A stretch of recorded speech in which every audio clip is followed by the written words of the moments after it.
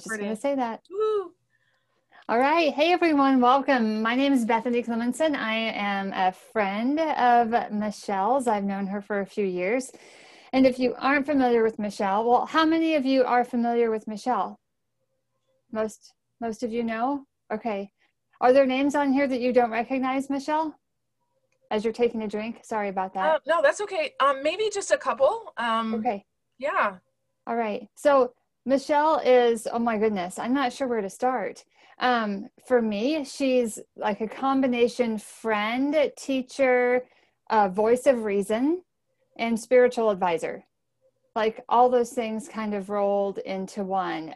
Michelle has a gift about her where she can take really complex ideas and make them simple and understandable, and then give you like, here's how you do it in 5 steps. You know, and I love that about her. I mean, her ability to teach and lead is extraordinary, and she's amazingly intelligent too. Not just academically intelligent, but emotionally intelligent and spiritually intelligent too. She has a way about her. So I knew I had to know her the minute I saw her at a conference, and everybody's dressed in their suits and their business attire. And she was dressed nice professionally, but she had Converse on. And I'm like, oh, she's my people. She's not afraid to be who she is and walk around with confidence and talk with people. And I have to know who she is. So that's kind of how I first ran into Michelle. And she's here to talk with us tonight about emotions and energy management, which are kind of some of my favorite subjects. I have come to realize that if you can't, either you have your emotions or they have you. And if you can't manage yourself emotionally and energetically, then that determines kind of what happens in your life. And I know she'll dive into that in great detail, but thanks for asking me to help you tonight, Michelle. I appreciate it. Hope I didn't forget anything. I should look at my list here. Did I forget anything? Her teaching structure tonight. So the chat is where it's at. So if you have questions that you don't want to forget, sometimes something will hit you and you want to be sure that we get to it, throw it in the chat. I'll be keeping track of that. You can share your aha moments, your learns, just general thoughts about whatever Michelle is talking about. You can encourage one another as you're sharing, and that's what the chat is for. And I'll be keeping track of any questions that happen during it. So we can be sure Michelle has time to answer that. We will be doing at least one breakout room once we get going here. And what am I missing? Oh, the reaction button. Does everyone know where to find your reaction button? At the bottom. So there's a button, if you're on a desktop, it's at the bottom and it says reactions, and it has what looks like oh, look at you. All right, see? Excellent. Use your reactions. Dean's crying, or maybe he's laugh crying. All right, that's fine. All right, I think we're ready, Michelle. We're ready. Awesome. I'm so excited. All right. Well, thank you, Bethany, for doing this. I just love whenever Bethany and I get together, we always have fun. So when I was thinking about doing this, I was like, why not have Bethany? It's a whole lot easier when you do it in tandem, because then somebody can, just help run the chat and that kind of thing, so that your questions are answered tonight. So I know that what we're talking about tonight has the power to change your life. So before we really jump into the content, though, I want to understand you guys a little bit better. So we're going to use the chat box for this. And I want you to answer the question, and we're going to do a 1 to 10 rating. So 1 is really low and 10 is really high. So on a scale of 1 to 10, how easy is it right now in this moment to control your emotions? So 1 would be, I don't control them at all. 10 would be, I'm a master. So what's your number? Go ahead and throw that number in the chat box. Okay.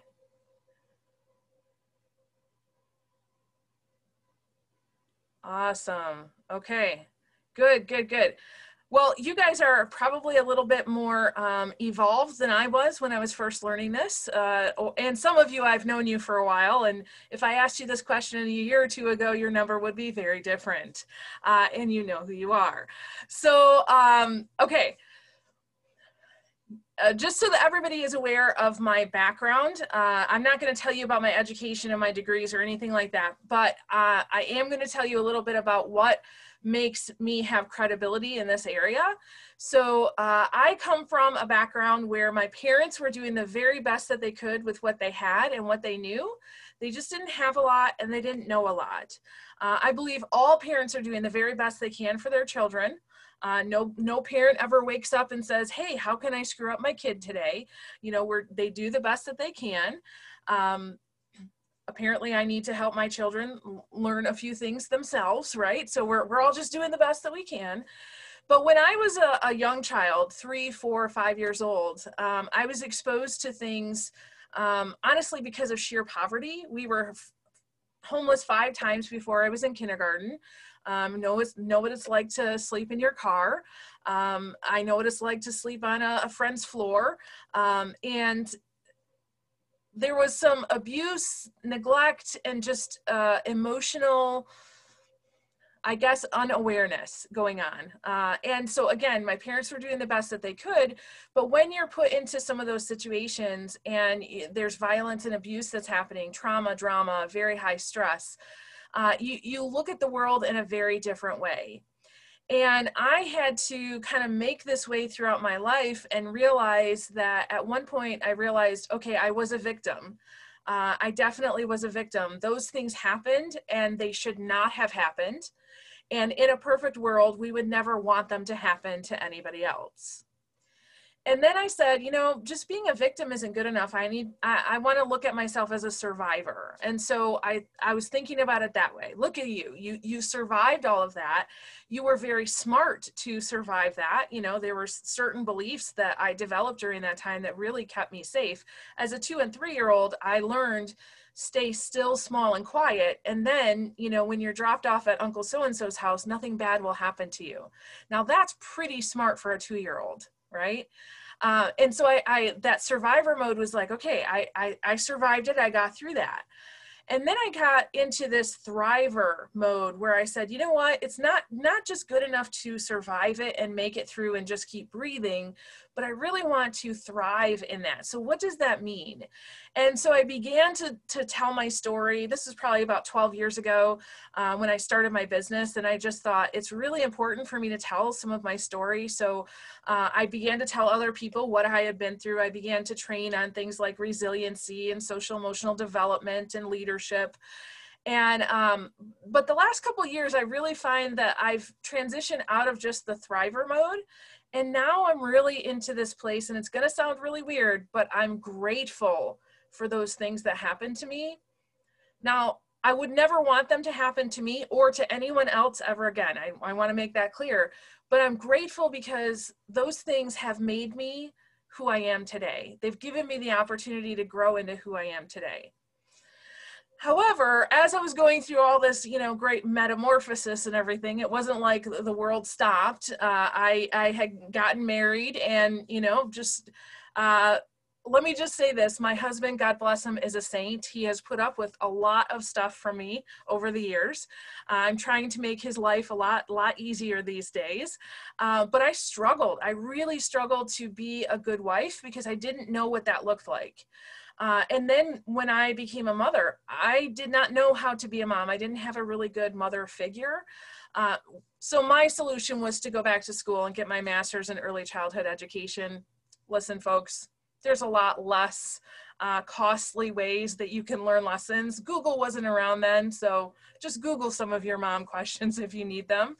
But at that time, I realized, okay, there's something wrong with me. And now I know there's nothing that was wrong with me. It was just, I was struggling and I didn't know it. And about 5 years ago, I was working with a mentor, really introduced me to what I'm going to talk about tonight. And I got so hooked on it.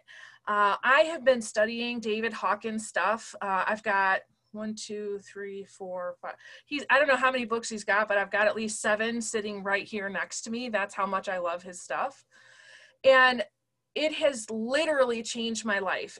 I feel like it is the secret behind the curtain. If you were to talk to the Wizard of Oz, this is the secret to life. So I know it can help you, and I'm really, really excited to show you this tonight. So let me briefly tell you who David Hawkins is. He's no longer here on Earth physically. Dr. David Hawkins, he's actually, he was a medical doctor, and he was also a PhD. Forget what his PhD is in, but he was also a researcher. So he first started working with people as a medical doctor, you know, trying to heal diseases and things like that.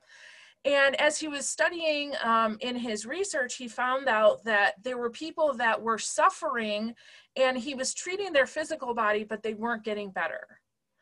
And so over time, he started to treat their spiritual and emotional bodies and not the physical body.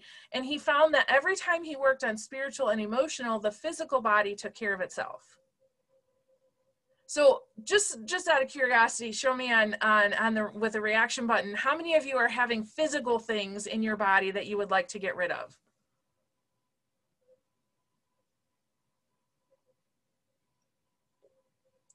That's a lot of people. Yeah, awesome. So I think what I'm going to share with you tonight let me just be clear here. I am not a doctor yet. Few more months and I'll have my PhD, but I'm not a medical doctor, okay?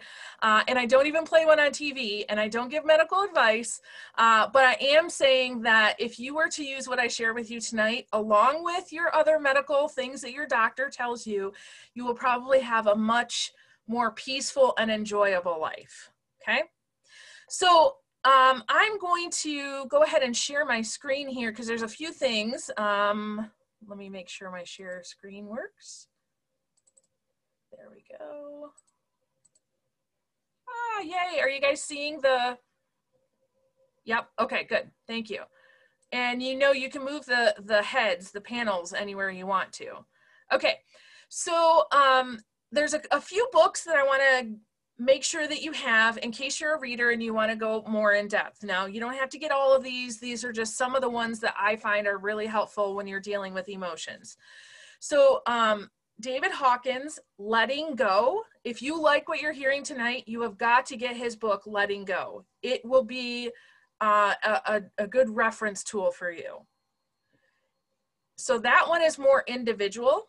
Now, if you want to know how do you take this and you use it on more of a global scale, so for example, if you're working with a group or a team or an organization, go ahead and get Hawkins' Power versus Force, because it talks about how the energy scale we're going to talk about tonight, how it applies to things like organizations, even large cities and states. So it's really cool stuff.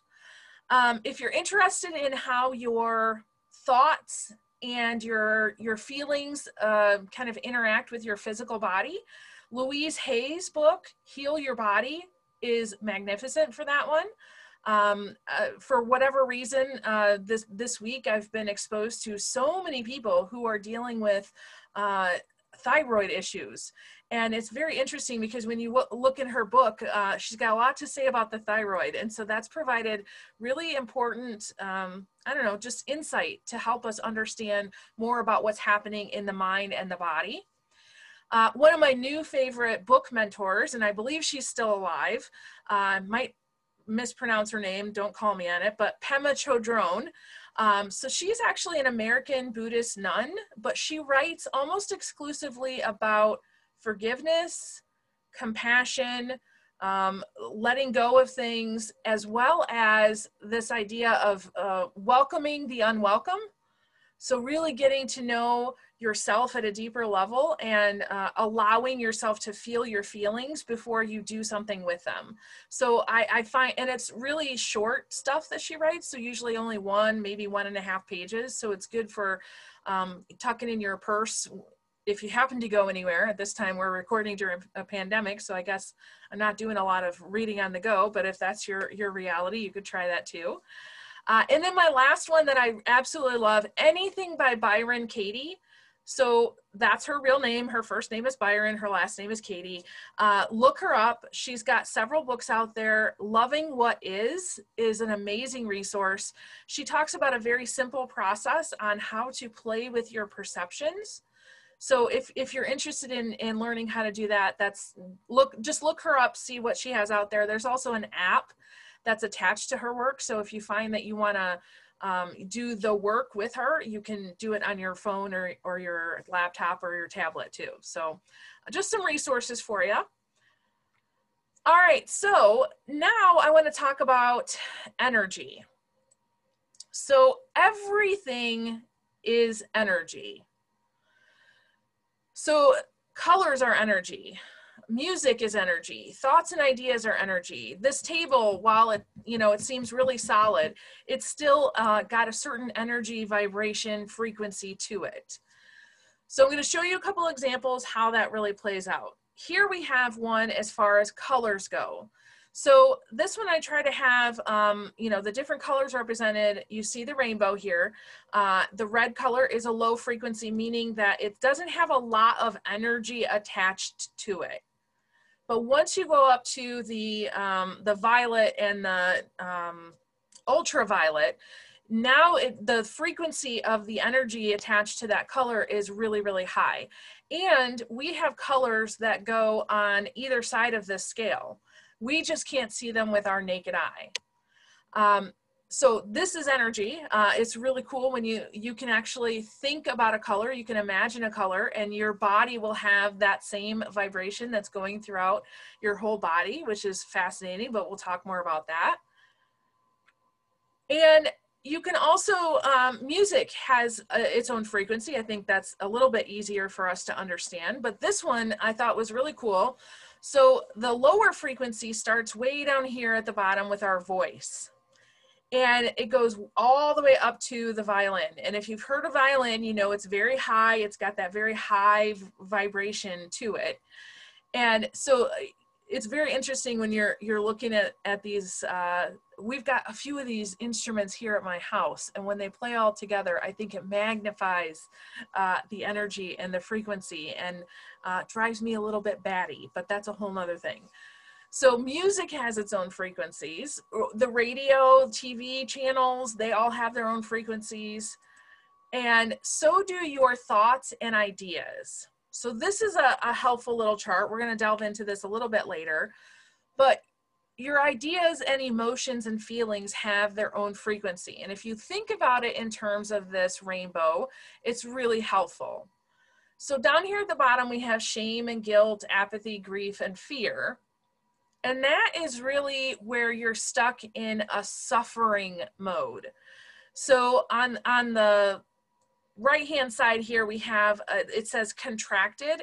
That is where your self feels like contracted, smaller, stuck, right? Have you ever been in one of those positions where, let's say you're having a really wonky interaction with somebody and you feel yucky and you just feel like you want to curl in on yourself? Anybody ever been there before? Show me on a reaction button if you have.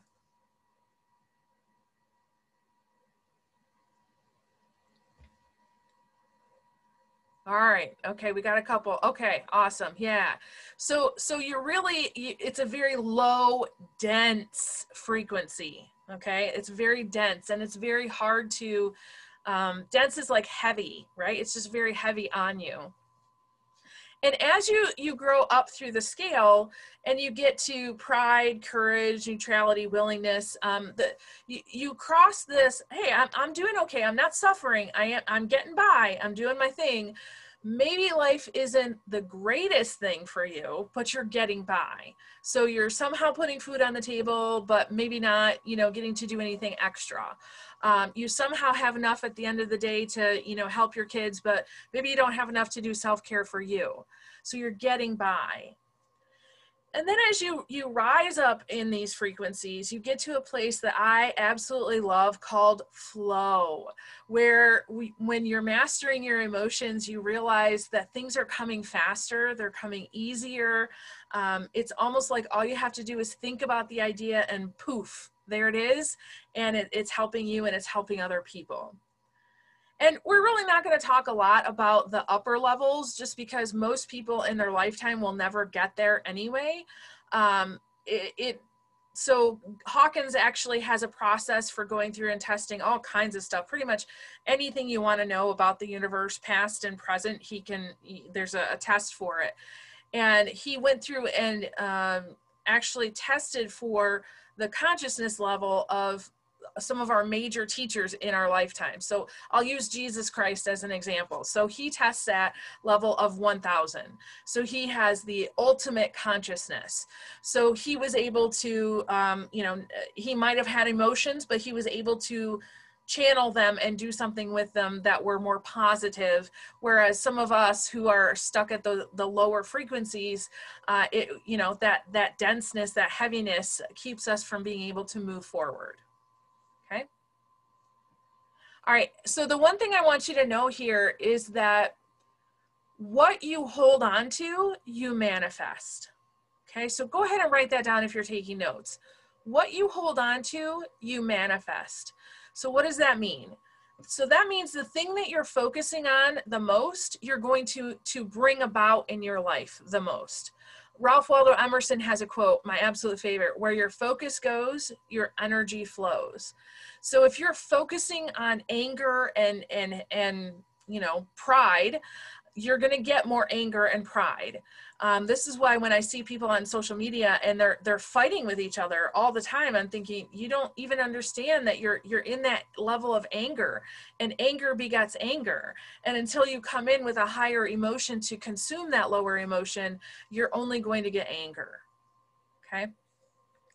So, we're going to cover a few things tonight. We're going to go through them rather quickly. For everybody who got the link for this, I'm going to send you in the email all of the slides. So you get all the colors, the music, the thoughts, you'll get the map of consciousness. I'm just going to send it all to you. So if you're trying to take all those notes and your hand's already tired, it's okay. I'm going to send them all to you. There are 3 major sections of this map that I really want to break down for you. And the one thing you need to know is that I just picked out the parts on the chart that really have to deal with the emotions and the numbers tonight. But Hawkins has more in his books that really talks about when you're at each of these levels, you'll also have a view about God, a view about life, a view about yourself. And so we don't have time to cover all of that tonight. We're just going to do the emotion part. Okay. So I'm going to cover these 3 sections very quickly. And then I'm going to send you guys into a breakout room where you're going to introduce yourself to somebody. And then you're just going to describe, explain to your teammates there, which of these emotions would you say that you are primarily in right now? Okay. So I'll explain them, but pick your one. So overall, where are you and why are you there? And if one person in your group could just, take some notes so that when you come back, you could share it, that would be great. So I'm giving you lots of leeway for those of you who are introverts. You've got about 5 minutes to get yourself ready to have this conversation. Okay. You're welcome. All right. Okay. So first, let's talk about the bottom. The one thing to remember here is that everything at the 100 level and below is actually damaging to life. It actually has a killing effect. So if you are to stay in fear, stay in grief, stay in apathy, you can actually do damage to your body and kill your body prematurely. Okay. Now listen, we all experience fear. We all experience grief, right? But if you stay there for too long, it's going to actually kill you. Okay. And there's a couple things here. So we look at, desire, depending on whether you think it's good or bad, it really just is. And that's the beauty about all of this, is that we're talking about emotion, which is energy in motion. It's energy, and energy is not positive or negative. It just is. There's nothing good or bad or right or wrong about any of these emotions. They show up from time to time. So for example, grief.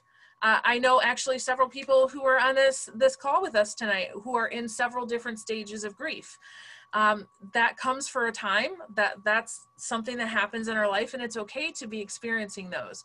But if that's your overall emotion all the time, that's a warning signal that you might want to start changing that, okay? So when you get up to the point of anger, we often think anger is a bad or negative emotion, when in reality, anger is a higher frequency emotion than, let's say, guilt or shame. So if you feel shameful, you might not do anything about whatever made you feel shameful. But right now we're experiencing a lot of anger and hate, pride and scorn in our societies, related to all kinds of things. You pick an issue, throw it out there on Facebook. I don't even care what your stance is on that. Guess what? You know what you're going to attract? You're going to attract anger, hate, scorn, and pride, right? Anybody experienced that lately? Yeah. If you put your opinion out there, that's what you're going to get, because right now our society is really at that level of, it's trying to break through the 200 mark, which is courage. And it's been stuck at this 175 mark for a really long time. So we have to almost go through this anger level as a society to be able to move up in our consciousness level. Okay, so again, here we have your desire, anger, and pride, but you'll notice that the down arrow here, when you're at the scorn level or pride level, you can go down very quickly, but going up, it takes a lot of work. But the hinge level here is courage. So when you get to the courage mark and you are living a courageous life, you still have a choice of whether you can go up or down, but it becomes a lot easier to go up. So one of the things I often try to work with my clients is just to get them to the courage point. So just to make a decision and to take one step further. Because if you're making a decision and taking one step further, you've got courage. You don't have to be good at that thing. You don't have to make a success of that thing. You don't have to get a result. But if you can move forward in courage, boom, you've got a higher frequency emotion there, okay? So then as you're moving up, you've got things like, I love willingness. Willingness, I feel like sometimes is really attached to courage, but willingness to change, willingness to, just see the world in a different way than you've ever seen it before. Then you move up to acceptance and forgiveness. Forgiveness is probably one of my key traits that I'm learning right now. I love practicing forgiveness and love. And so when we can get to that place of forgiving others and doing it in more of a free fashion and making that our go-to pattern or habit, life becomes a lot more, I don't know, just easier. I know for me, it's a whole lot easier just to forgive everybody and assume that they're trying to do the best that they can. And then you get up to the level of reason. So what's really interesting is that the level of reason and understanding, that's when you start to play with your perceptions. So instead of just blaming, this person for that thing, you really look at it and say, I wonder where they were coming from. So trying to understand their perspective. Albert Einstein never got beyond this level of reason. Okay. So at the end of his life, as smart as he was, he said, I've had all of these great experiences, all of these really cool insights. And the one thing I know is that he was talking about science being logical and linear and based on reason. And he said, all of that is good, but it's only the stepping stone to quantum physics. And so he was talking about how quantum physics is going to give us the key to understanding everything, ourselves, the world, the universe, how we're all put together, even God. And that sort of thinking is beyond the level of reasoning. So it was very interesting to hear some of Albert Einstein's opinions and thoughts on it, knowing that, here at the end of my life, I know that I've done good work, but I know that there's more to come. So then above that, and we're really not going to talk a lot about this tonight because quite frankly, all but maybe 5% of the world's population at any one time never gets here. Okay. So you can come up to this level, but those 5% typically don't stay at this level. So here you have love, joy, and peace. And it's really talking about the being operated by love, joy, and peace all the time. And the word ineffable, if you're unfamiliar with that, I just learned about that one a couple years ago. It means indescribable, unexplainable. So there is this point where, I don't know if you've ever gotten to do some meditations where you just feel this overall spiritual bliss and peace. I've experienced that lately where I can't describe what happened. Or sometimes when I'm doing a Psych K session with people, I can't describe what I'm seeing or hearing or feeling.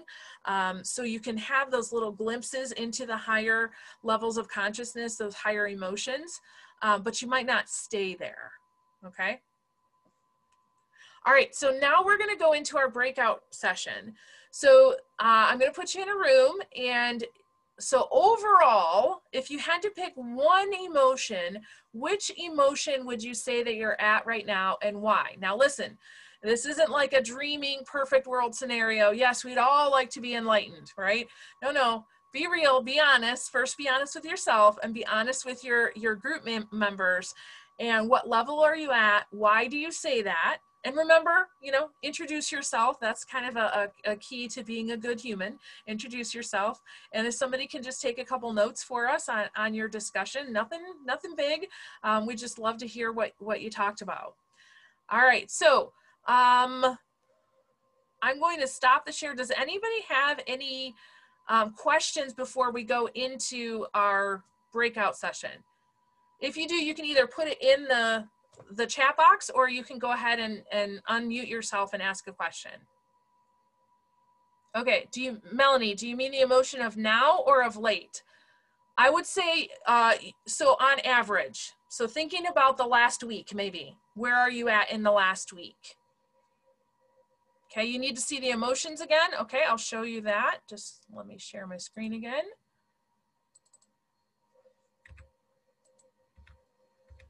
I'll show them all to you. Is this one a good one, or would this one be better? Bethany, what do you think? I like this one. This one, okay. It has colors. It does have colors, I know. What color makes your heart happy? Yes. I know Melanie's with us and she is an artist, so I know she has a lot to say about colors. Okay. So there they are. Now I've got to switch from the screen so I can go ahead and put you into breakout sessions, okay? Okay. We'll give you about 5 minutes. We'll put you in smaller rooms so that you can have that conversation. All right, enjoy your group.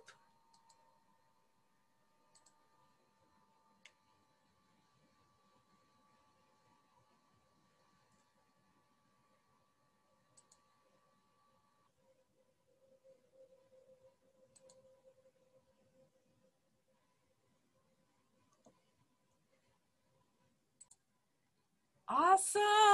Welcome back, everyone. Okay, so here's what we're going to do.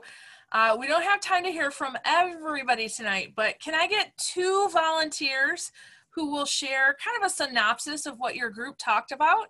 You don't have to share everything, just a couple tidbits that you came up with. Who would like to share? I had Laura. She's great. Okay, awesome. I said I was fearful and I have anxiety only because I am trying to venture out and get a new job, kind of sort of say.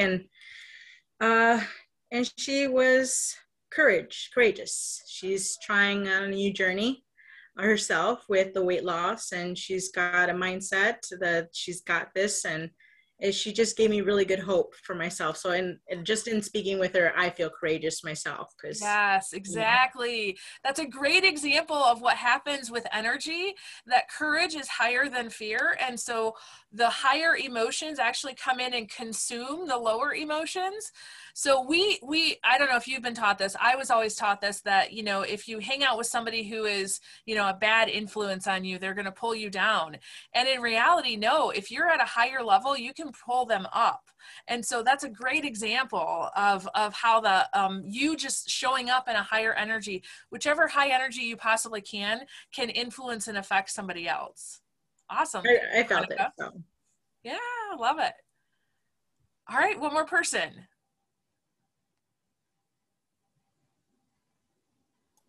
I will here. Awesome. Thanks, Patty. Yeah. I had the pleasure of meeting Paulette and Teresa. And interestingly enough, two of us were kind of floating between courage and willingness. And one was at courage. So I thought that was pretty interesting that we kind of all came in at relatively the same point.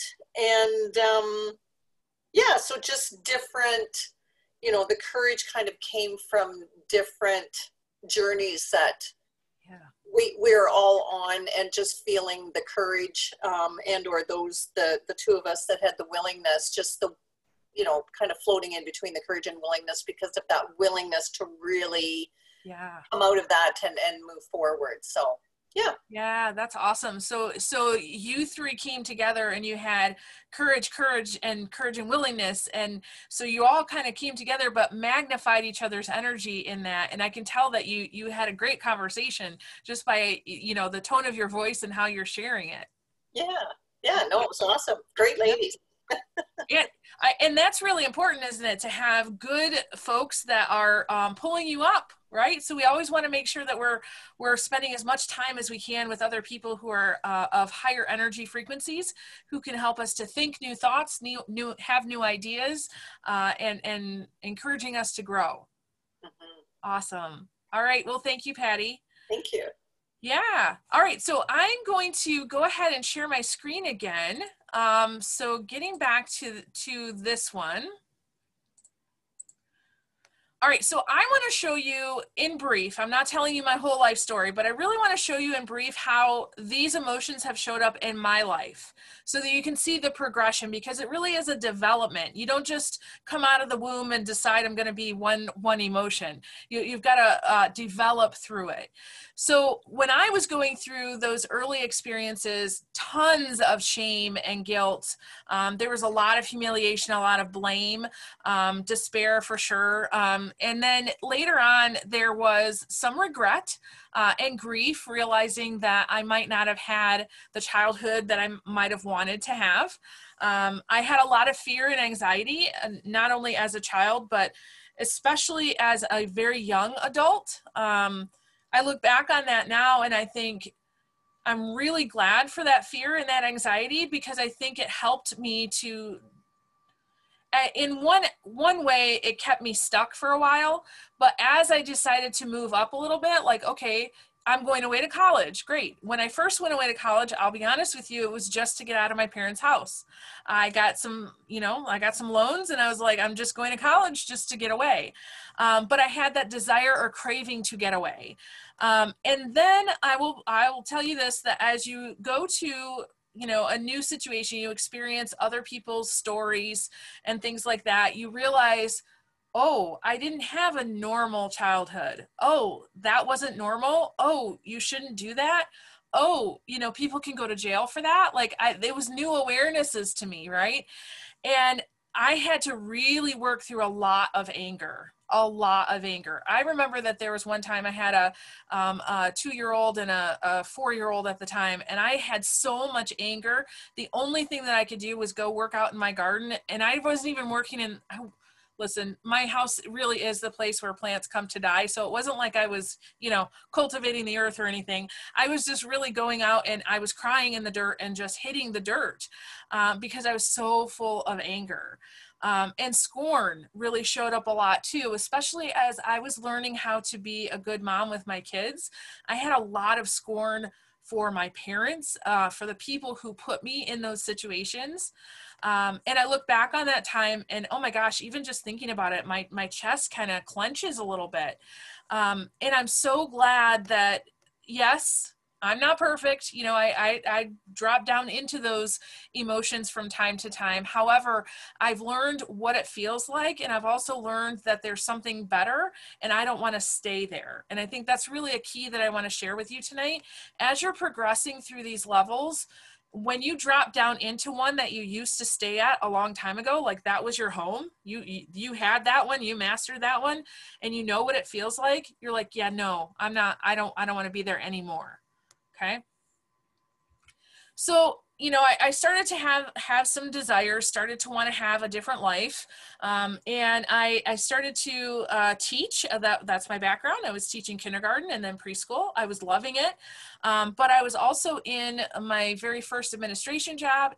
And at that time, I was trying to keep everybody in my life happy. Everybody, you name them, I was trying to keep them happy. My employees, my mother-in-law, my husband, my kids. And it didn't go so well. Anybody ever been there before? Any other serial people pleasers out there? If you are, show me. Yeah, okay, all right, I'm not the only one. And I didn't know how to break out of that. I really didn't. And something happened almost 11 years ago now. In April, it'll be 11 years. I had a stroke. I woke up, I was a perfectly healthy, normal 32-year-old woman with a 1-year-old, a 4-year-old, and a 6-year-old. And by the end of the day, I had full left side, everything was paralyzed. I couldn't speak.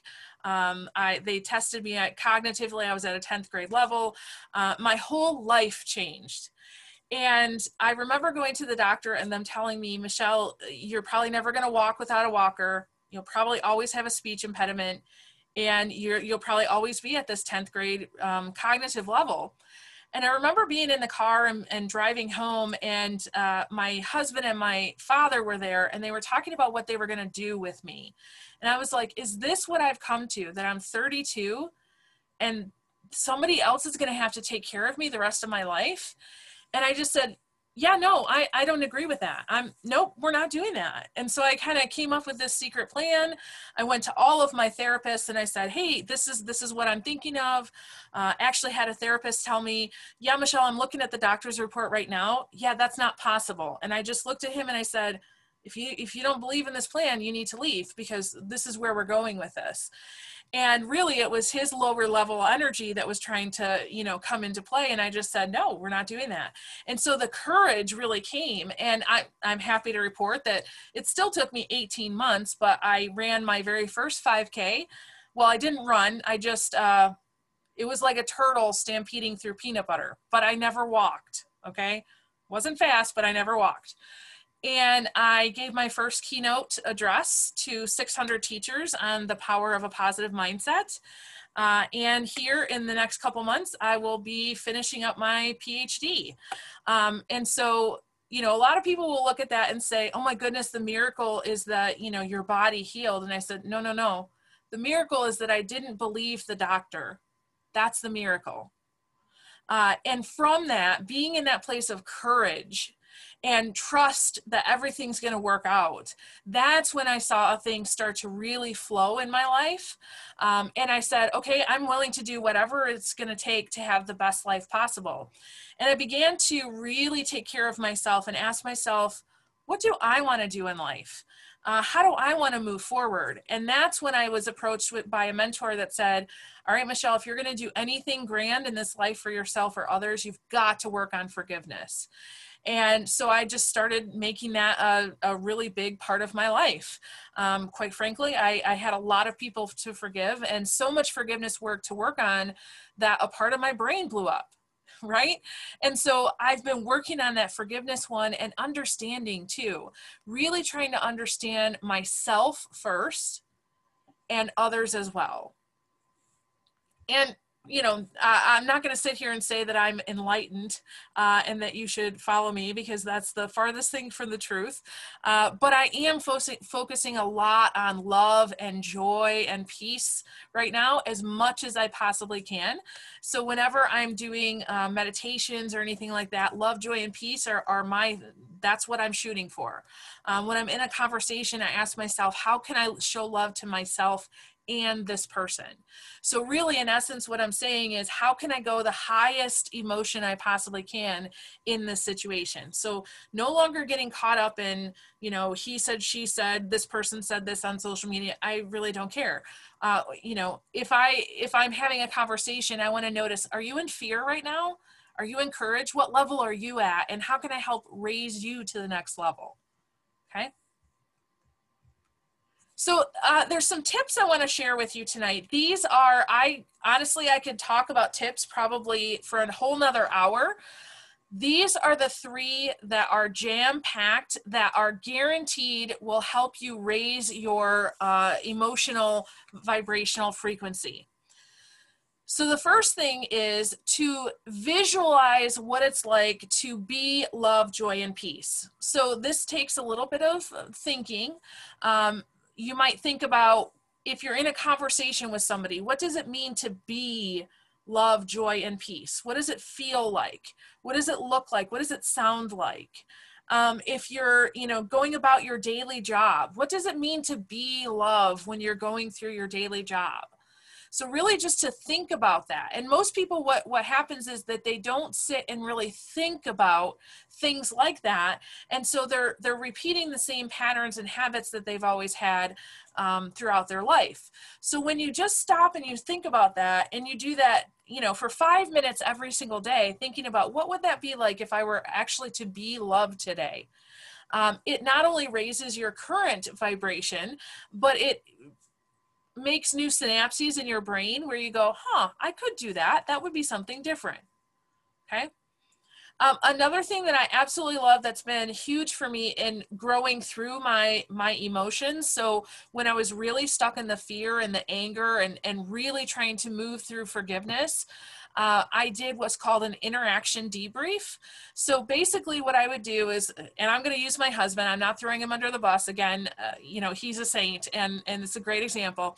But whenever we would have a really wonky interaction and we'd be yelling at each other, I would back off as soon as I could, and I would do this debrief. Now, I want to make it clear here that when I'm doing a debrief of what happened, and I'm thinking about how I would like it to be different, I'm not trying to create a script of like, he should have said this, or I should have said this.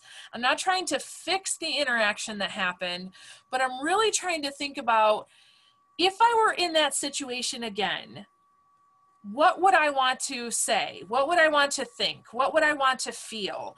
And coming at it from a positive standpoint. So for example, if I'm yelling at my husband, maybe I'm, as is my pattern up until now, I get hangry, right? Get hungry and angry. Anybody ever get hangry, right? Yeah.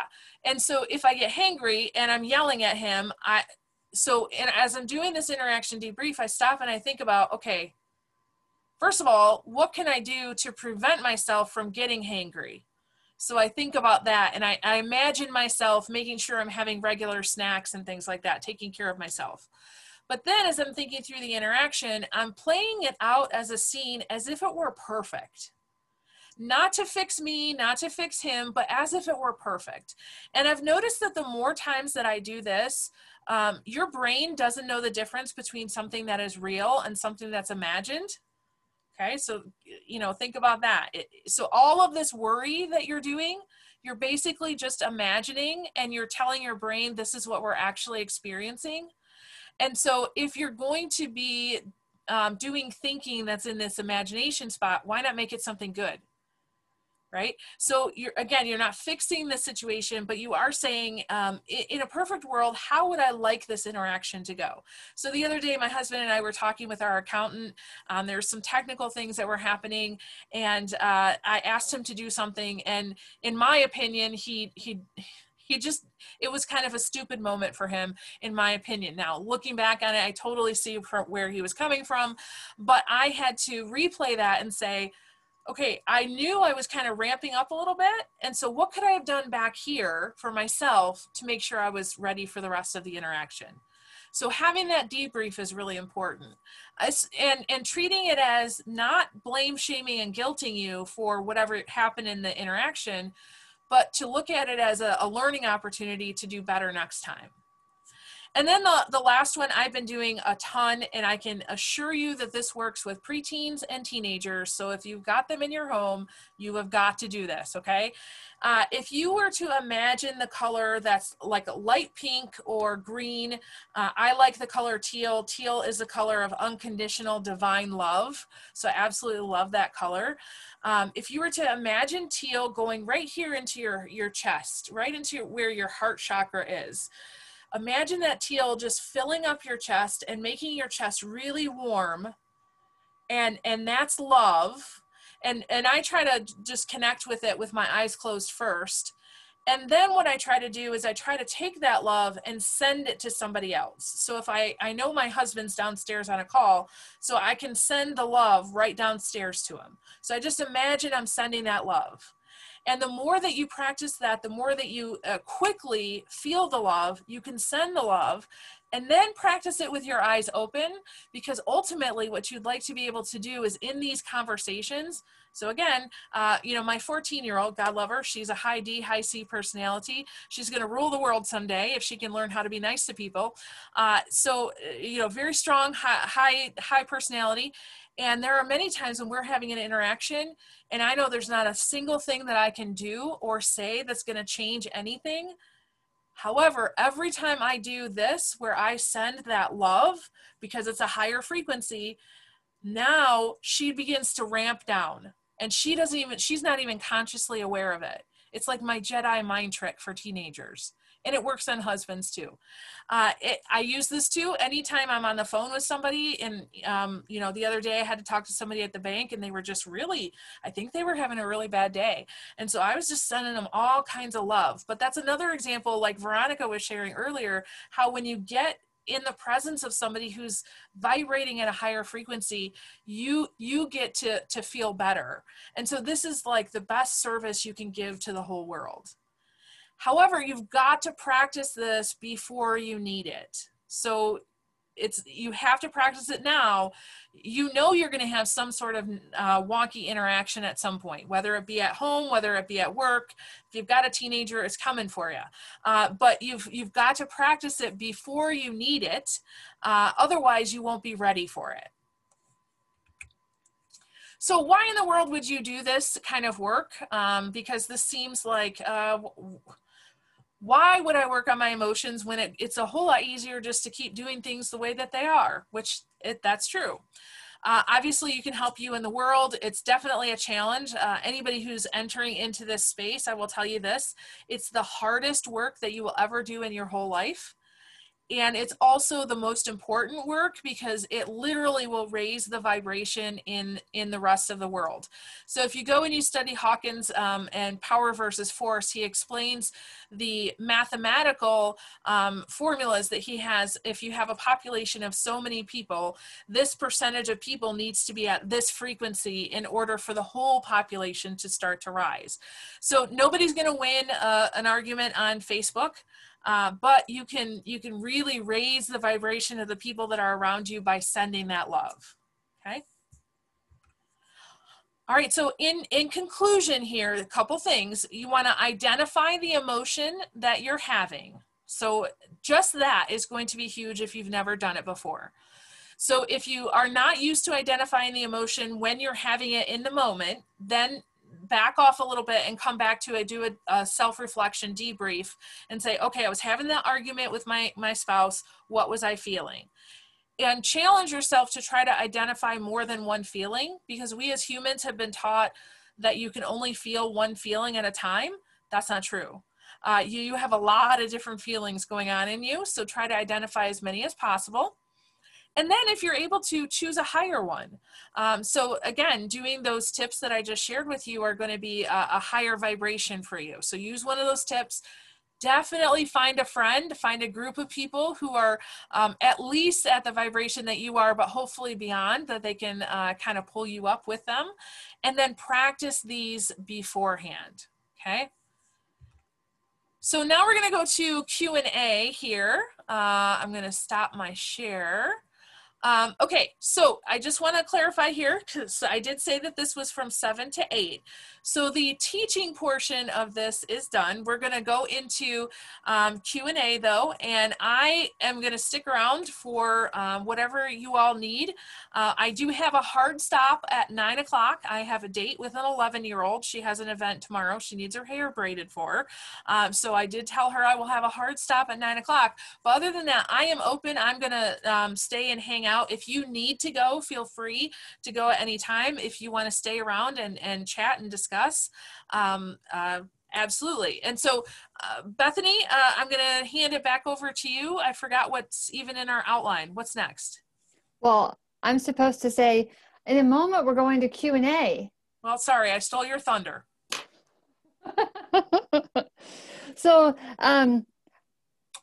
what I guess I have a question for all of you as we go into Q&A. Sometimes it's hard to think of questions right off the bat. Oh wait, there's one in the chat already, but we'll get there.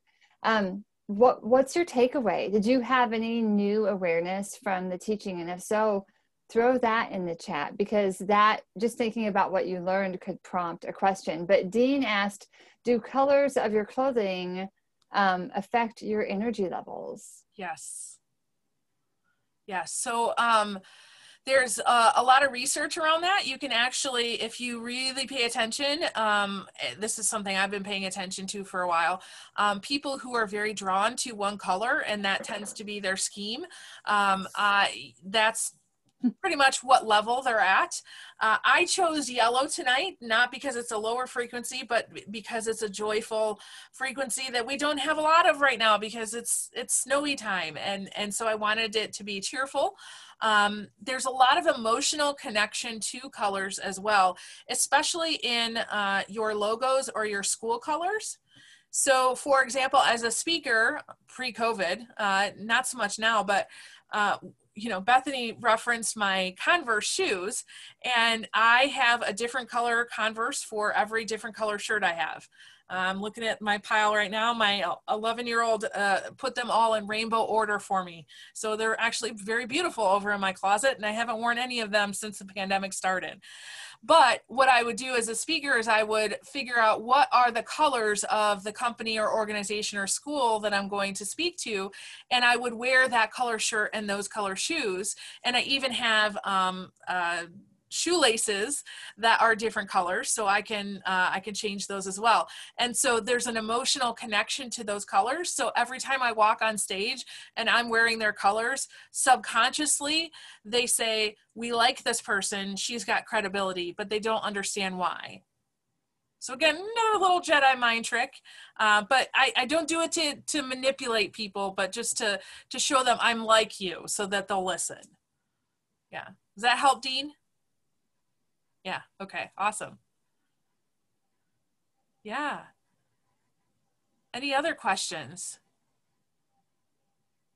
What is the number? How does that work? The Enlightenment 700 and 1000, where does that come from? Like, I know that you've done the hertz for vibrations and stuff like that. Does that also help with those numbers?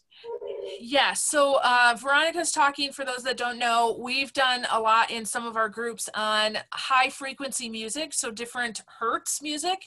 Actually right now, the whole time that we've been going, you guys don't know this, you don't consciously know this, but I've been playing 528 hertz in the background. And that hertz level actually reduces cortisol and stress. So if you're feeling a little like, I'm a little more peaceful, you're welcome.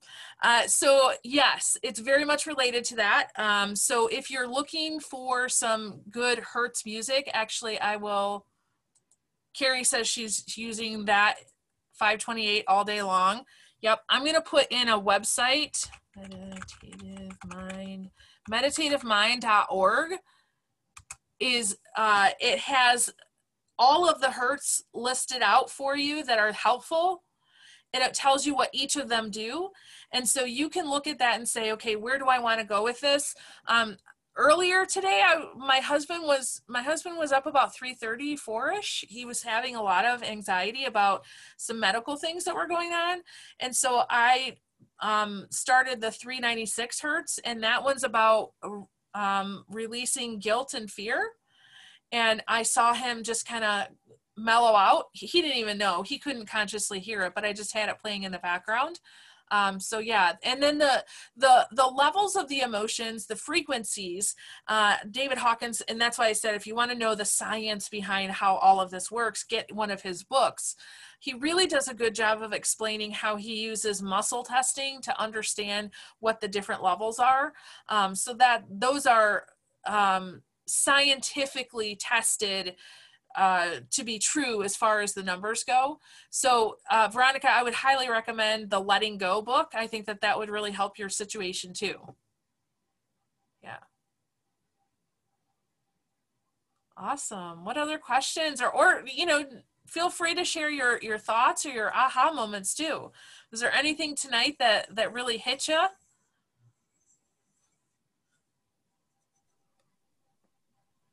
I like how you, oh, sorry. No, go ahead. Go ahead. I like how you, if we have an emotion, to look at the levels and then go up a level at least. Yeah. So that kind of, helps in a sense to make it a little easier instead of just be happy. Because with me, I go 0 to 60 and then I can just stay at my mean, angry phase for like life. Yeah. But right? if I look at this chart and I say, okay, well, what's the next one up? Then that's very helpful. Yeah. And in a weird way, looking at it as the chart kind of takes the emotion out of it. So for example, when you're having these interactions and you're really in that fear and maybe just anger spot, and you don't really want to move on, and you might be blaming the other person, you're stuck there. But when you look at the chart, it's just saying, okay, that's fine. It's almost like it's acknowledging that, yeah, that's where you are. That's fine. But you can choose to go up one. You can actually choose to go up a whole bunch. And so you have that choice, you have that control. It moves you out of being stuck into this, well, what do I want phase? And it takes the emotionality and judgment of having your emotions out of it so that you can look at it in a more calm, rational kind of way. Yeah. Michelle, there's another question in the chat. Where does the feeling of gratitude fall on the scale? Gratitude. Well, what do you guys think? You've seen the chart. Here, let me share my screen. Let's have a little chat about that. What do you think? Let me go back here. All right, where do you think gratitude falls? Acceptance. Acceptance? Okay, why do you say that? Because that's the place where you can, regardless of what's coming at you, you can choose to have gratitude about, whatever's coming at you. I don't know. Yeah. So you can be grateful during all kinds of trials. Right. Right? So your circumstance and condition can stay the same, but you can accept what's happening in the moment, but you can also accept that something better might be on its way. Right. Yeah. Yeah. Any other thoughts? Where do you think it falls? I think it might be peace also, because you're at a peace of what you have. Uh-huh. You're not worried about anything else but the things that you're grateful for, and it's awareness, like she said, and also just being at peace. Yeah. I also liken gratitude to that flow. So when you're cultivating gratitude every morning, you're starting off with gratitude, and then throughout the day, you're just taking little moments of being grateful throughout your day. It feels like you're more in a flow. There's less like herky-jerky moments. There's less sticky moments, less resistance. Yeah. Michelle, in the chat, there's several people that say love, that it would be around love. So, Carrie said acceptance. Yep. I think there was more than one person that said acceptance as well. Somewhere between reason and love. Could be. Yep. So I know that Dr. Hawkins has, this is like the basis of the chart, but there's also other emotions in between all of these other ones. So like 450, 475, things like that. I'm not sure. I'd have to look it up. I think I agree with all of you though. I think there's probably a logic, a reason to explain why all of those would be true for gratitude. Yeah. Michelle, there's another question in the chat too. It's kind of taking us away from this though. It says, you say many times that everyone is doing the best they can. It seems sometimes so hard to think that. Can you explain more? Yeah. Yeah. So it's very hard, especially when you're kind of in the lower areas of fear, probably anger, pride. actually, I'm going to stop share so I can see everybody's face here. So I remember way back when I was really trying to start the healing process for myself, and somebody told me that the first time, and I was like, yeah, no, I think that's, and excuse my French, but I think it really makes the point. I said, I think that is a pile of shit. No, I don't believe that at all. And the more that I progressed, the more that I've realized, yes, it's true. They're doing the best they can. Some people know better, but they just can't do better, right? There's a lot of reasons for that. And I think it's because their fear gets in the way of them doing better. I'll give you a great example. So my mom was raised in a home that was extremely strict and very religiously strict. And when she, was taking care of us, she was taught over and over and over again, spare the rod, spoil the child. And so, it was normal for them to not just spank us, but to beat us. There were many times, and I'm not going to share all the stories, but there were many times that I got physically hurt and probably should have been taken to the emergency room. And I realized as I was processing all of that my mom was never taught any better. She never had somebody saying, that's wrong, you shouldn't do that. She actually had a whole lot of people in her life saying it was the right thing to do. And so here she was thinking that she was doing right by us. She's doing the best she can with what she has and what she knows. However, I also had to get to that point where I said, whoa, wait a minute. I don't have to be the mom that my mom was.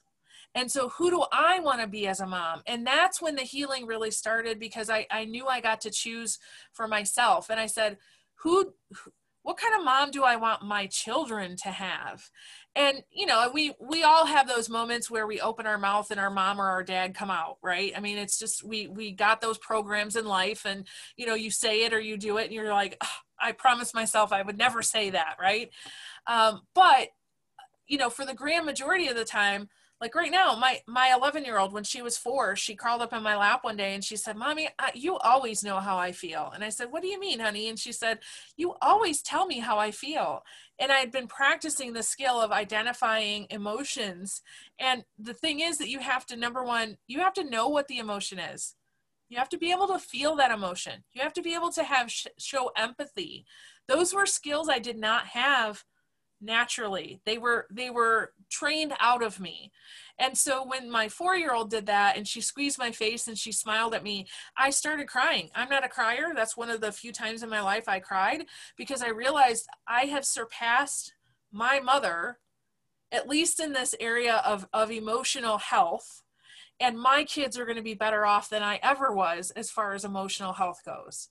So yes, first of all, I just want to say I totally recognize the anger and the misunderstanding that there is around, these people are adults. They should just know better, right? How many times have you ever heard, come on, that's just common sense? Common sense doesn't exist. It's not common and it's not sensical. None of it makes sense.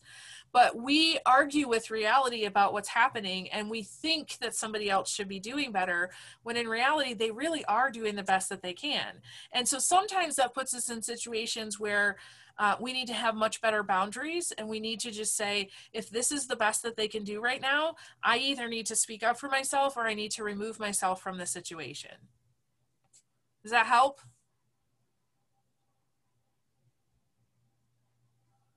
Yeah. I think that's a fabulous explanation of it. A few weeks ago, I put out just a survey on my Facebook page and said, what is one thing that you know now that you wish you would have known when you were in high school? Mm. And just out of curiosity. And somebody said, I wish I would have known what a normal life was, because they were highly abused and had no idea. And I'm like, oh my goodness. Yeah. We've got to talk about that. Yeah. The next day I called this guidance counselor at school and I was like, how do we talk about this? Are you talking about this? And if not, can I help? Because it didn't even enter my mind, because we all think what our home life is normal. Right. Because we only know what we know. And yeah. Yeah. Yeah. And I Wow. remember I had a teacher, fifth grade teacher, Mrs. Taft. I loved Mrs. Taft. And she was the first person who ever told me that I was smart. And she gave me books all the time.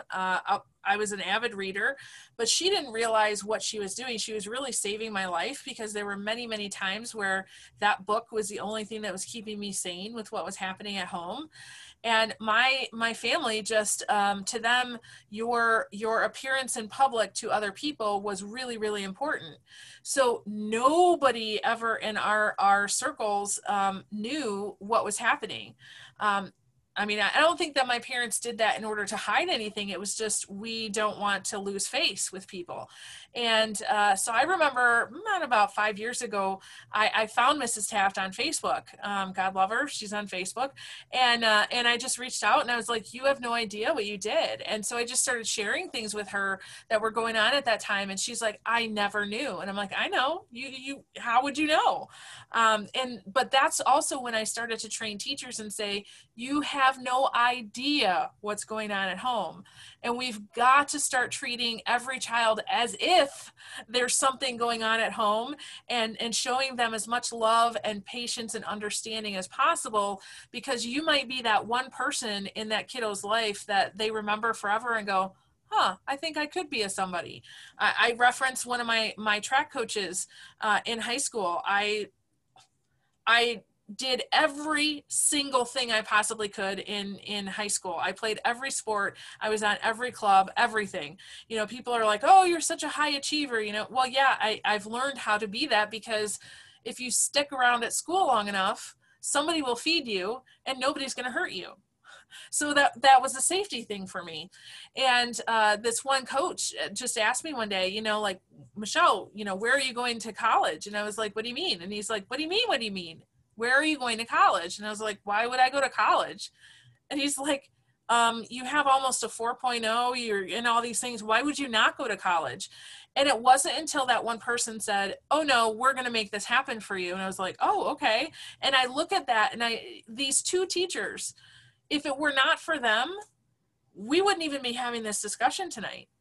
And so, you know, when we're talking about emotions, and I'm not saying that those two teachers were like enlightened, you know, but they were definitely not just out for themselves. They were beyond that level of courage and into willingness to say, come here, I want to serve you in this very simple way. And it made all the difference for me and, you know, all the people that I serve. Yeah. Can I share something, segueing off that a little bit? I think it's really, really important that you are in tune to whatever that nudge is that you need to do. And I know this isn't exactly emotional management here, but it's listening to yourself. Yeah. Years ago, I was in my early 20s in a really, really bad relationship. And I wasn't talking to my family. I was cut off from all my friends, and I felt trapped and alone. And I just put on a happy face and pretended like everything was okay. And I went to work every day. And there was this woman at work in her 60s, and I don't know if she was enlightened. I don't know, but she had an awareness and a sense that she could see me, even though I was like putting on the best mask ever. And she came over to my desk one day and she said, I just need you to know, I don't know what's going on with you. I don't even really know you, but I want you to know that you're smart and you don't have to live this life that you're in. You don't have to. And you can change in a moment. It's all up to you. You're capable. Yeah. And that conversation from somebody, I don't even know what her name is, changed everything for me. So when you get that nudge, that you see a mom struggling to put groceries in her trunk and the kids are running around and you're like, I should go say something. And then it's like, no, I'm a freak. Why would you do that? It's COVID and we shouldn't do it. Listen to those nudges. Say the thing. Reach out to the person that comes to mind. Send the note. Send the direct message. Send the text. You just never know. You never know what and I think it's interesting, Bethany, because you said it doesn't really relate to this, but yet it does, because when you move up that scale in your emotions, so you go to the higher frequencies, what's really cool is that you start to you start to think differently than you've ever thought before, and you start to see things differently. So she probably, in your example, was somebody that was of higher, she might not have been to the enlightenment, but she was probably up there high enough that she could see it. She could notice it in you, and she had her emotions under control, that she could step into your space. Think about it from the perspective of a person who's very fear driven. They wouldn't have, number one, they probably wouldn't have even heard that nudge, right? They wouldn't have done anything with it, and there wouldn't have been a change. So it would have been, you know, the lower dense emotions. And so, you know, as we're progressing, it's very hard when you're on this developmental progression, because you're like, it's not like I can take this class and I can get this grade in it and I can get this degree and, you know, I can show this progression, or, you know, I can jump on the scale and I can see that I've lost weight. It's not like that. But when you get to that point where you go, oh, wait a minute, I just saw something I've never seen before in somebody else, and I went and I said something to them, it's like you need a trophy for that, because that is evidence that you are growing at a higher level. And when you're able to serve somebody rather than to serve yourself, here's your trophy. That's huge. Yeah. Carrie said feather touches. Yes, we've talked a little bit about, you know, do you want to be guided by the feather very light and gently, or do you want to be hit up the side of the head with a 2x4? You know, my stroke was a 2x4 moment, probably bigger than a 2x4. I don't know what's bigger than that, but it definitely was not the feather. But the feather had been coming for many, many years saying, hey, pay attention, pay attention, pay attention. And I didn't. And I look back on that and say, that stroke in recovery was the greatest gift that ever happened to me and anybody who's associated with me. So I'm very grateful for it. Yeah. Yeah. Any other questions or comments about this or anything else? Because I know sometimes you guys bring questions, you're like very off the topic, but I'm good with that too. So there's another one in the chat. I hope this is an okay question. How can you overcome being falsely accused and misunderstood when you've been operating in love towards others, but they are operating in anger and judgment, even though you've separated yourself from the group at a great loss of friendships, and you are operating in forgiveness, but the waves of hurt just keep washing over you? Yeah. So I will tell you this, that I'll tell you a little story, and this is by far not the whole story. I will tell you a little story that I have not really told a lot of people. So I was a child care center director many years ago, and it was for a private company. It was a family-owned company, and it was very, very difficult. And the reason being, I was hired by the husband, but the wife had control of some of the finances and things like that. Well, she was, let's just say, if she was even operating under fear, that was a very generous thing. I think she was very, very low in her emotions all the time.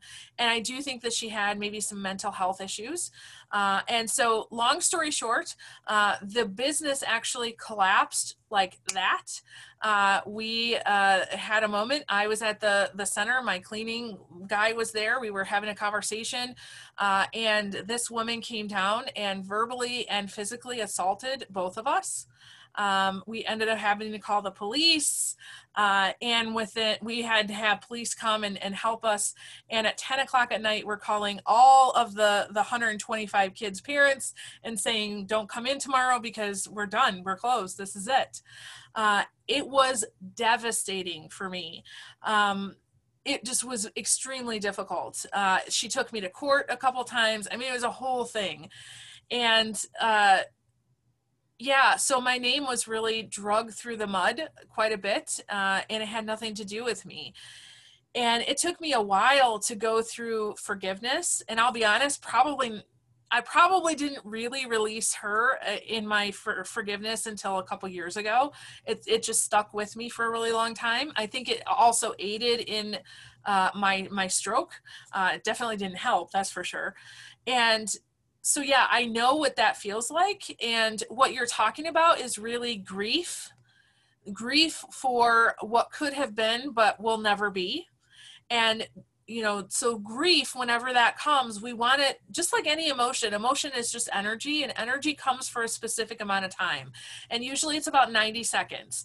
So if you can ride that wave for 90 seconds, and just, I know Kiri has told me this before. She sets her timer for 90 seconds and she just allows that feeling to stay there for 90 seconds. And then reevaluate. So am I ready to move on? Sometimes you are, sometimes you're not. Grief is a funny animal, especially really new grief. If you've lost a loved one and it's been relatively recently, those 90-second waves will just come one after the other, after the other, after the other, without a lot of space in between. But over time, you're going to get a long time in between. So for example, this is also gosh, I'm being really real with you guys tonight. My husband and I, over the years, we've lost 4 children. It's not something I normally tell people. And I will tell you that for the grand majority of the time, everything is okay. But it could be on a random Thursday that all of a sudden I will start to think about, wow, I've got less living children than I have total children. And that kind of gets to me. And I allow myself to be in that moment and know that this moment is important. And then I say, what do I want to do with this? And sometimes, especially in that grief moment, there's well, what do I want to do with it? And it kind of spurs me on. Maybe I want to make a better connection, you know, with my living children right now. On the days that we lost each one of those children, I know how old they would be now. And so one thing that I do is I go to our local mall and I buy a gift card and I give it to the cashier and I say, you know, if you see a child around this age, you know, will you please give them this gift card and just say it's a gift for me? And it's just a way for me to take that grief and make it something better in the world. And so I would highly just encourage you to, first of all, feel your feelings. Don't try to fight them. Don't try to ignore them. Don't try to sweep them under the carpet. Feel your feelings. Give yourself that 90 seconds. The world isn't going to end if you stop and breathe for 90 seconds and feel your feelings. And then ask yourself, what do you want to do with that? Do you want to, you know, do you want to stay there? Because sometimes we just need to stay there for a little bit. Or do you want to move on? And if you want to move on, what does that look like? Yeah. That's crazy that you talk about that, because I was just about to ask how you do it with, I have a lot of regret in the past, like I've talked about my son, things like that, and there'll be moments where I'll bring up that situation in my mind and I'll think about it for a long while, but you saying to feel it and then do something positive with it. So I will actually try that, because I need to do more with my son, and I think that's where we're lacking. Yeah. So thank you for bringing that up, because I was gonna just ask that question, Race. Yeah. And it's huge, because really what we're talking about tonight, you know, first of all, I guess I didn't say this at the beginning, but there's no judgment whatsoever at whatever level you're at. That's just where you're at. It just is. It's not good, bad, you know, right or wrong. It just is. And you know, like I said, all of us can be at any one of those at any point. You know, you can experience that huge joy moment at any point. And I know for myself, I can experience the humiliation. I don't tend to stay there very long. That's the key, is that as I'm progressing, when I do experience that, I'm like, no, I don't have to feel that way anymore. Like I told my husband the other day, go start the car, you know, and he's like, why am I going to leave the car running? And I said, I've reached a point in my life that I deserve to sit in a warm car. I don't have to sit in a cold car anymore. And he's like, well, okay then. And I was like, no, but that's how we speak up for ourselves, right? And we can do that with ourselves when we notice we're having an emotion that we don't like. Like, I don't like this. Okay, what do you want instead? And now that you've got that chart, you have options. It's like you can look at it almost like a menu and say, this is where I'm at. I don't want to be there. I want to be here. So what can I do to get there? And then listen to that voice, because it's going to come and share something with you. Yeah. Awesome. I see people are just saying thank you for being here. Oh, Bethany, you put on a video about grief. Awesome. Yeah, it's just a little, it's not even 2 minutes, but I don't know if you've seen it, but it talks about the ball in the box. And, you know, when you're first experiencing grief, the ball is like takes up the whole box and it hits the pain button in the box. but then your box gets bigger, and then it still hits, but not as often, and you heal. And yeah. And grief is tricky too. So grief compounds. So if you, I've had lost a lot of people in my life. And I remember maybe 2 years ago, the neighbor's dog died. No, it was the cat. The cat died, and I was crying. Listen, I don't cry. I've maybe cried 8 times in my whole life that I remember. And I was crying because this cat died. And I was crying for a couple days over this cat, and I was like, what the heck is wrong with me? I thought I was going crazy. And I reached out to my therapist, and I was like, hey, you've got to help me through this. What's going on? He said, Michelle, it's not about the cat. Grief compounds. You haven't allowed yourself to really sit in that grief moment for all of these things that you've lost. It's not about the cat. The cat is just like the period on the sentence of grief, and you got to sit with that. And so when he told me that, I was like, oh, okay. So then I really allowed myself to think about, what are those things that have happened in my life that I'm grieving, and just sit with that. And I think that for me, I've realized the power of sitting in your yuck for a purpose, not just being in your yuck because you don't know how to get out, but staying in there and knowing it's not always going to be like this. I'm going to allow myself to feel like this, and I'm going to allow myself to choose when to move out of it. So staying there for a purpose and knowing that you're going to use it for good. Yeah. So I'm interested. We've got several people here that are in our spiritual weight loss journey that's happening right now. So, we've been talking about emotions for going on a month now. What new insights do you all have after seeing all of this and connecting it with our journey?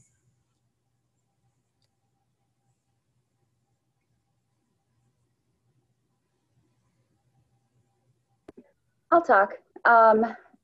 So number one, I was grateful to see that I had grown a lot, especially looking at the different levels. I thought, boy, I spent a lot more time, either dipping down or wallowing down there at the bottom. And I feel like I'm very rarely have to go there anymore.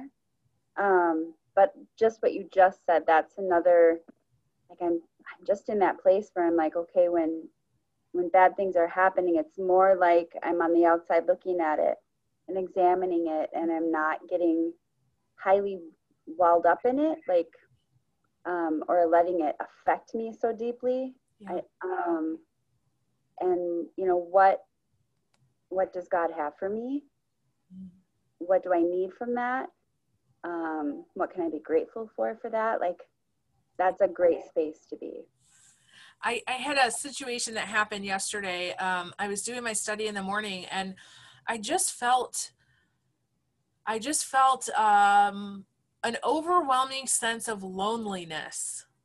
Like, I know I'm not alone, and I know I have a lot of people in my life, but I just felt lonely, and it really hit me hard. And so all this year, I've really been practicing just loving everything. That's my new goal, loving everything.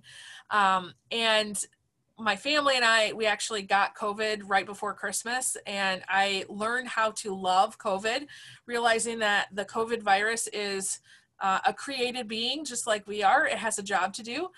Its job is to enter your body, find all of the dead, like, garbage cells in your system, and kind of get rid of them. It's the garbage truck.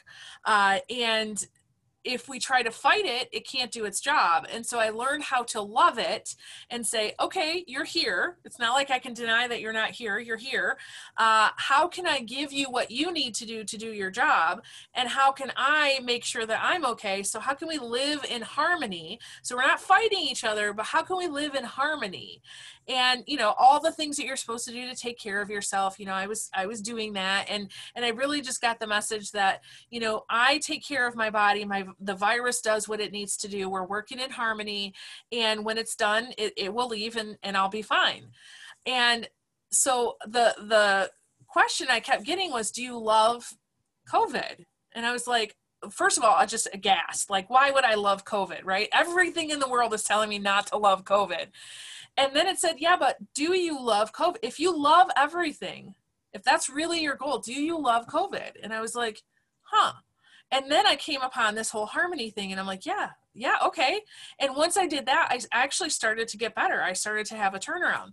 So when this moment of loneliness came yesterday, and I was like, man, I don't like this. I don't like how this feels. And the question came to me that said, do you love your loneliness? And I was like, okay, do I love loneliness? I think the human answer is supposed to be no. And so I said, okay, if I did love loneliness, what would that mean? And so I began to think about, when I'm lonely, what do I do? Well, when I feel really lonely like that, I usually reach out to my friends. So I reached out to a friend and said, hey, can you have a phone call with me later today? And she's like, absolutely, let's do it. And then of course I felt a whole lot better, and I didn't feel lonely anymore. And I was like, I love my loneliness because it forces me to get out of that and go and reach out to somebody. So yes, I love my loneliness. And so I think we can get to that place too, where we can love the thing that is really bothering us the most. And I know that takes it's so much easier for you to hear that than it is for you to do that. And you might not be there for a long time, but that is possible. The more that you work with this, and the more that you try to master your emotions, the more that you use the tips that I shared with you tonight, the higher and quicker you're going to go. And you'll get to that place where you're like, okay, I get it. You're here. You're like, grief. Okay, grief. How can I love you? You're here to do a job. You've got a message for me. Just like fear. Fear is there to keep you safe. It's got a message for you. Anything that happens in your body is a message waiting for you to listen to it. And if you don't listen to it, the bad things happen. Yeah. Yeah. Any other questions? I think there was one in the chat. Bethany, is there one in the chat? It's from Caitlin. I believe it says, I've been having a hard time with how to deal with my postpartum depression for 2 years now. Plus anxiety has been way high. It has taken me about 2 years to really admit it. Yeah. Well, huge kudos to you for admitting it. And especially now. So one thing that I would highly suggest, just because it's a very low kind of investment of your time and energy and resources, is go to that meditativemind.org and start playing some of that low frequency music. You don't even have to play it at a level that you consciously hear it. You can have it at level 2 or 3, just running in the background. It's also set up that you can have these videos go 9 hours at a time. So if you wanted to do it at night when you're sleeping, so it's going to do its job. Those frequencies are going to interact with your body and your brain. It's going to do its job without you having to think about it, without you having to put extra energy into that. Another thing, just doing the meditation where you're having the pink or the teal in your chest as many times as possible, that's going to increase the frequency in your body, and you should start to feel a little bit better. So, when you're going through postpartum depression, the mental faculties are not always there. And not only that, but you've got young children. So, anytime you've got very young children, you're not usually in your conscious brain. And so anything that you can do that's not using your mental faculties, so being physically active, that's gonna help you as well. Does that help, Caitlin?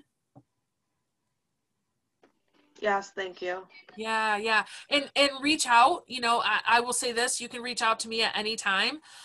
If you are having a hard time, just reach out. And then if you're interested too, because I know you've never had a Psych K session with me, if you'd like to have a 15-minute stress reducing session, let me know. We'll just meet on a Zoom like this, and we'll spend some time doing a balance that might help you too. Thank you. I appreciate it. Yeah, my pleasure. Yeah. And before I forget, if anybody is interested, we are So we're wrapping up a spiritual weight loss journey. We did a 1-week free challenge. And honestly, this challenge was one difficult emotion every single day that you try to figure out where does this show up in your life, really get to know yourself, and then we process all of those emotions out.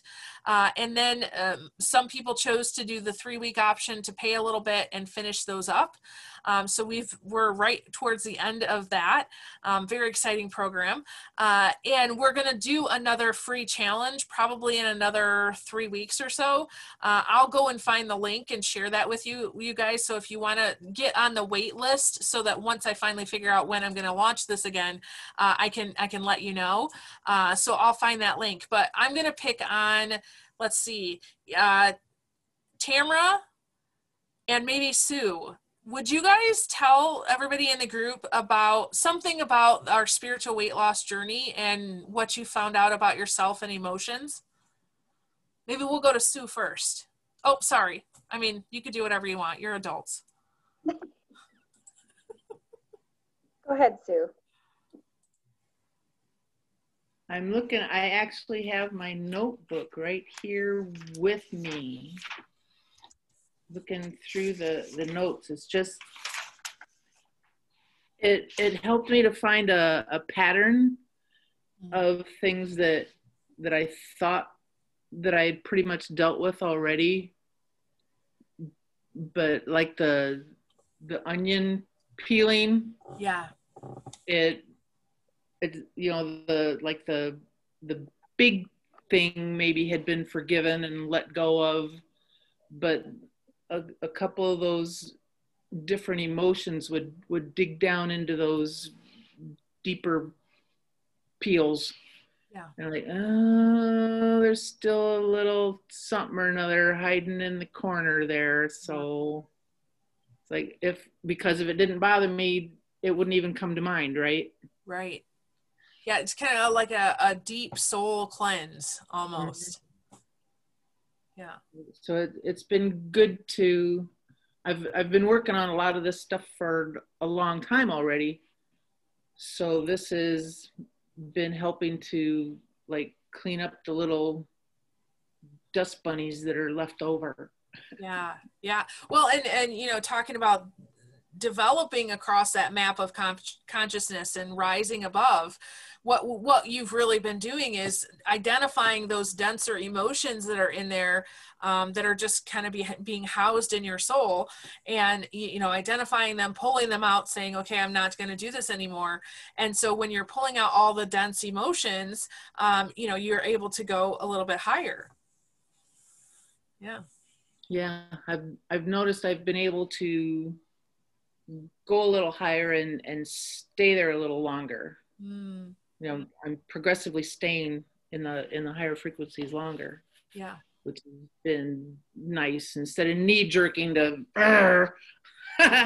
it's now it's like, oh, okay. Yeah. All right. Yeah, like life becomes a little more gentle. Yeah. Yeah. Yeah. Awesome. Right. Thanks, Sue. You're welcome. I like it because we are diving into things that I seriously have never given consideration to. And I look at it, I think in one of our last sessions, I pictured it like, you know, when they show the brain connections and the neuron connections and how they're just like, it just looks like a wiring mess. And everything's coming from all directions and they're connected. And I feel like that's what it is, because I'll deal with something over here, but it's connected up here to this, and it's connected down here to this, and it's knocking them out one by one, and in pulling apart the fibers and looking at it and investigating it and just kind of acknowledging that it's there. Yeah. And that there's, you know, there's a purpose behind it, and that I can glean understanding about myself from it and get to know myself. So by doing all that, it's like, that's where the weight loss comes in, right? It's not, I don't think I've lost a pound. It's not about that kind of weight loss, but it is about becoming lighter as a person and rising up through the levels. It's exactly what it is. Yeah. Yeah, and you know, one of those lower levels was the desire and the craving. And for those of us who have, you know, suffered, you know, weight issues our whole life, or just having cravings even along the lines of addictions, you know, we've gotten stuck there. And so if we're stuck there, our life is going to be a certain kind of life. And the more that we process those emotions and release those denser energies and try to go higher, our life becomes a different life. So for example, you know, since I've started to do, you know, this really deep emotional work, since September, I've lost 60 pounds. I haven't changed one thing in my diet or exercise at all.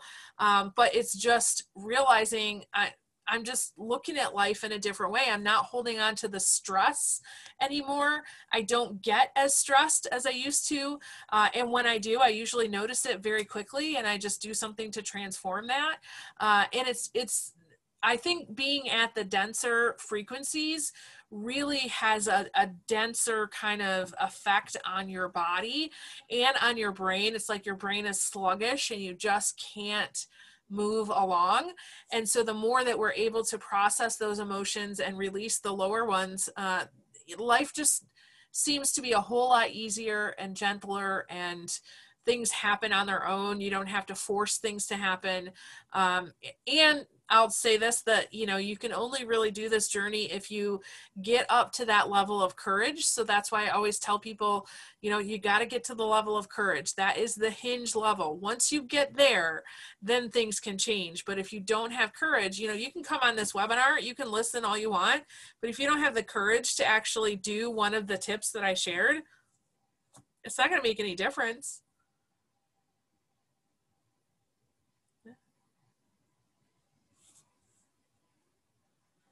Awesome. Okay, guys. Well, I'm gonna have to let you. Yeah. Sorry, Bethany. Go ahead. I was just gonna say I have to go. I'm sorry. I have to get my son from a basketball game. But thank you so much. It was so much fun. Oh yeah, absolutely. Thank you for being here with us, Bethany. And I was just gonna say I need to go. There's a note under my door, so anytime a note gets slipped under my door, it's important. So. There you go. We're real people here, right? I could be all professional and give you some other reason, but I'll just be honest and say somebody on the other side of the door needs me. So with that, thank you guys for showing up tonight. Thank you for just being engaged in all of this. I hope this was really helpful to you and got you thinking. I hope it scrambled your eggs a little bit and makes you, you know, want to have something different. Please reach out to me. I did put the link in there if you want to join our next spiritual weight loss challenge. That's the free one. I don't know when we're going to do it again, but if you want to get on the wait list, just put your info in that. And you can always reach out to me and say, hey, Michelle, I want a chat, and I'll make that happen. So thank you guys. Awesome. Go enjoy your evening. And it's Fat Tuesday, so if you got a paczki, eat it, but eat it with a lot of gratitude. So every bite you take, just think about something you're grateful for. Enjoy it. All right, guys. Bye-bye.